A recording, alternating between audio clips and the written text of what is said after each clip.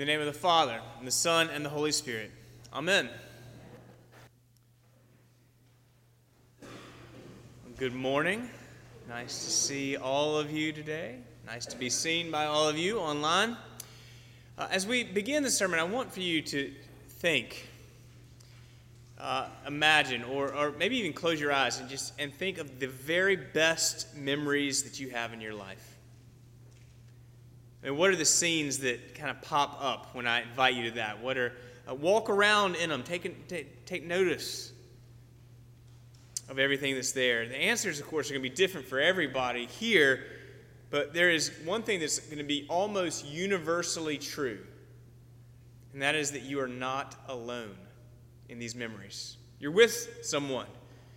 All of mine involve my wife, Amy, and or my children. And for you, maybe it's your wedding day, maybe it's when your child is born, maybe you're on some great trip, but almost assuredly, in every one of these memories that are the best in your life, you are with someone that you love and who loves you.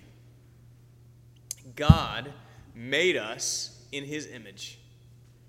And God is intrinsically and inherently relational. He is Father, Son, and Holy Spirit. He is a relational being Himself. And so we, who are made in that image, we are also inherently relational. One of the great graces and gifts that God has given us in this life is that we can have friends and family relationships, love shared in our life. Now, if you go the other way, think of the worst memories in your life. Chances are you're not alone in those either, are you? Many of those involve someone that you are very close to. In fact, some of you are probably getting sad as I talk about loving relationships because you have a very present situation that is breaking your heart. Someone that you love very much said something that was very hurtful or did something that was very disappointing. Maybe you're estranged. It is true that one of the great graces in this life is that God has given us relationships, but it is also true that relationships are messy, and they can be hard. People who should love one another get crossways with one another. And that happens in families all the time, and it happens in the church. And Jesus, in our gospel passage this morning, addresses the reality of messy relationships head on. And what He tells us to do is not easy. In fact, far from it. I think it's very difficult. But what He tells us to do leads us to the grace and the comfort of the gospel. Now, it may be helpful for you to know that right before our verses in the gospel, in fact, is within the same teaching to His disciples, Jesus has just told the disciples the parable of the lost sheep. You remember this parable. If a man has 100 sheep and one of them wanders off, he leaves the 99 and goes after the one. And when he finds the one, he rejoices more over finding the one than over the 99 who never left. Jesus is teaching His followers about the heart of the Father for reconciliation with His people. Jesus says, "It is not the will of my Father that even one of these little ones should be lost." And then Jesus moves immediately from there, from teaching about God's desire for reconciliation with us. From there, He moves immediately to the application of how we apply this truth in our relationship with others. And Jesus says, "If a member of the church sins against you, go and point out his fault when the two of you are alone." So, a member of the church, that translates the Greek word for brother. And it can mean a family relationship, or it can be a spiritual family relationship. It seems that in this context, Jesus is talking about the spiritual family, a Christian, a fellow church member.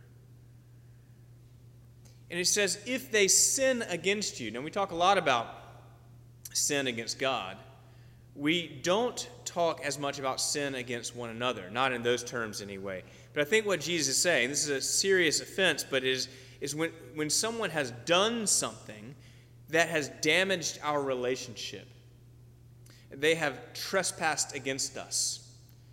And so Jesus says, in that situation, you are to go to them privately and point out the fault. Now, this is not what we normally teach our children. It's not what I've taught my kids, right? This is what we normally teach is if you have trespassed against someone, if you have hurt someone, you go to them. You take the offender takes the initiative and goes to the offended and offers an apology. And the transgressor takes the initiative to make it right because the offended party is over there waiting for an apology, right? And that may be true, and I think we should apologize for sure. But Jesus that's not what he's saying. Jesus is speaking to the offended party. When someone has sinned against you, don't wait for an apology. You go to them. You go to your brother and sister in Christ, and you seek reconciliation. Now, this takes a lot of maturity. A lot of maturity. Jesus does not say, you go to a bunch of your friends and you tell them all about what this sucker did to you, right? Gossip. Christians, we have a great way of handling this. We call it prayer requests. Like, I got something for you to pray about. You would not believe John. You got to pray for him. Let me tell you what he did. That's not great. Right? As a mentor of mine has said many times, we don't talk about people, we talk to them. So Jesus does not say go and gossip, nor does he say you go to the person and yell at them, get your anger out, demand an apology, get even. I mean, that's what we want. That's what I want. It's what feels natural. Jesus says the goal is to regain them, to heal the relationship. And so the offended approaches the offender calmly and with a heart full of love for that person to point out their fault. Now, this makes at least two assumptions. First, I think Jesus is working with the assumption that though in some way we have been trespassed against, we want to forgive. We want to forgive. It's like when Jesus teaches us to pray, forgive us our trespasses as we forgive those who have trespassed against us. Jesus is assuming that we're coming to them not to get even, but to get reconciled. And so we're coming with a heart of love for, not against, for the person who has hurt us. Second, Jesus' instruction makes the assumption that they may not even be aware of their fault. Now, they may be, but you are actually going to give them the benefit of the doubt. You are going to point it out to them. You're going to give them the benefit of the doubt that it was not intentional. Or maybe if it was, they were having a bad day and they wish they hadn't said it like that or something like that. Amy, my wife, knew a woman who had a great way of giving people the benefit of the doubt. She was with her daughter, and this other woman said something very rude to her. And the daughter was taken aback and really, just kind of anxious, nervous about the tension that was suddenly between them. And the woman whispered to her daughter, "Honey, I think her shoes must be a little bit tight today." It takes a lot of grace to give someone the benefit of the doubt if they have done something to hurt the relationship. It takes a lot of grace to want to repair the relationship when we have been hurt. And a lot of grace to take the initiative as the offended party rather than stew and wait for an apology that may or may not ever come. And certainly won't come if they actually don't know. I mean, I've had many people, daily, sometimes in the house, but just come to me and that I didn't know that I'd hurt them. And I'm grateful for that because I actually would want to make it right. If we're the offended party, taking the initiative to repair the relationship, I have to say that puts us in a little bit of a vulnerable position, doesn't it? I mean, we're having to bestow trust upon a person who has broken that trust. It takes a lot of maturity, a lot of grace, a lot of grace. And isn't it interesting, too, that Jesus does not tell us to try to get them to agree? He says the goal is for them to listen. They may stand their ground. They may defend their actions. They may even point out a fault of ours that we had not considered. I mean, it's possible, isn't it, that they're right and we're wrong. But at least we are gaining some understanding. We are gaining some context for the comment or the action that hurt us. The goal is not agreement. The goal is reconciliation. The goal is to regain the relationship. At the end of the day, we may agree to disagree. We are trying to regain the relationship. Now, what if they won't listen? Jesus actually says we must keep our heart open to them. Go back to them. We don't throw up our hands and say, well, I tried. Go back. This time, take a couple of people, and maybe they can help gain some middle ground. They can say something in a way that gets through. And if that doesn't work, Jesus says, take it to the church. Now, Jesus didn't say stand up during announcements. Jesus is saying, I think, come and talk to Father Trent. No, come and talk to the pastors, and come and talk to maybe the elders. Maybe if I'm the one who's offended, go and talk to the bishop if it warrants that. But I mean, hopefully I would have already listened in the first round. But the goal is to go get the one lost sheep, right? The goal is always reconciliation, not to expose the person, embarrass them, shame them. And I have to say, I've never actually been a part of a situation in the church where it's gotten quite this far. Because if it's handled like this Matthew 18 model, and it's handled prayerfully and with humility, then there's goodwill, then it usually just people work it out. But I've definitely seen more than my share of instances where people did not follow this, and they either just stayed mad or they left the church without saying anything. And that's not good either. Jesus says, take it to the church. And if the elders get involved but they still won't listen, then treat them like a Gentile or a tax collector. Now, is Jesus being ugly here? I don't think so. Because I think what Jesus is saying is treat them like someone who needs to hear the gospel. I mean, what's what we want for people who are not in the church? We want them to hear the gospel, right? We want to love them with our actions. Jesus is saying we must keep our heart open to them. They may not be ready, but we must keep our heart open to them. Because the goal is reconciliation, the joyful relationships that we were made for. And listen, there's always hope. There's always hope as long as there's a risen Savior and an empty tomb. As long as there's a Holy Spirit to work in hearts and minds and change. There's always hope. So on the heels of the parable about God's reconciling love for us, Jesus tells us to seek reconciliation with those who have trespassed against us. Now, I can end it right there, right? Amen. Whew. How would that sit with you? I mean, it sounds good, right, on one level, but then we start thinking about it. It might be possible if we're talking about something small, like maybe they forgot to send us a Christmas card or something like that. But, I mean, what if we're talking about something big? I mean, are there limits to what Jesus is asking of us?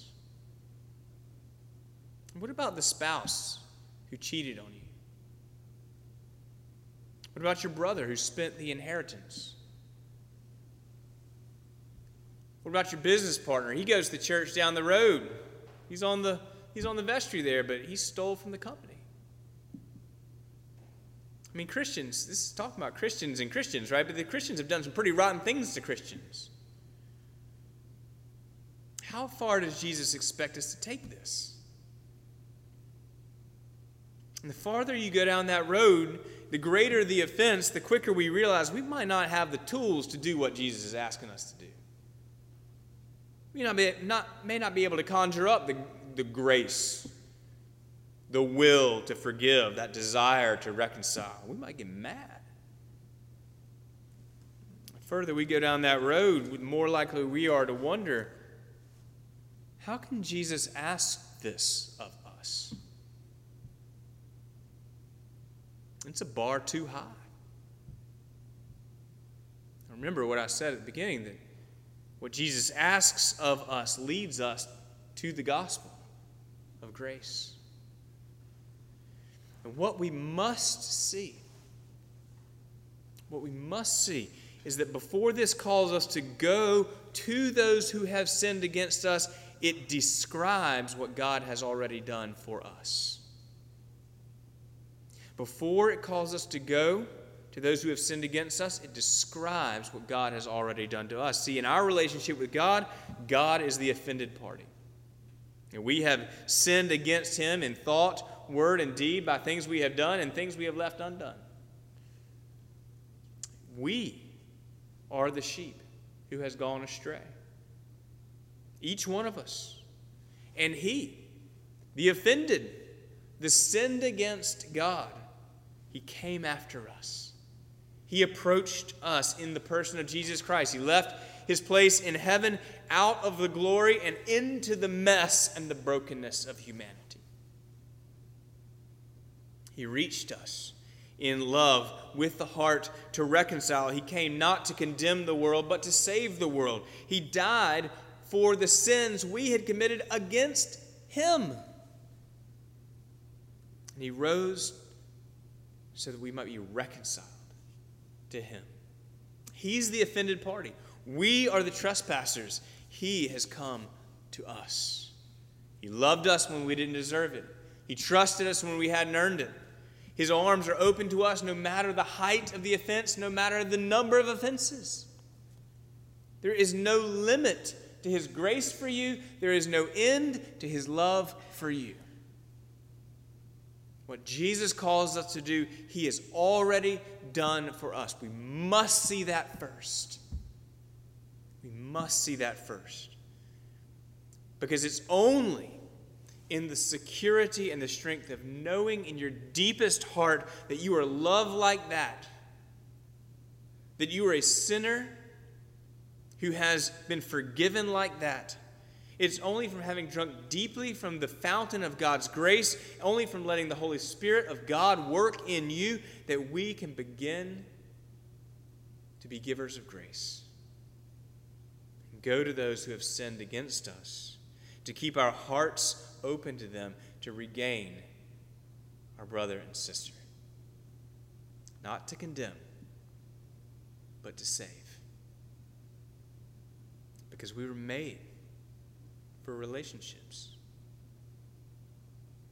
And it's hard to keep that heart open, isn't it? It's only through Christ and the Spirit working in us. So who do you need to reach out to?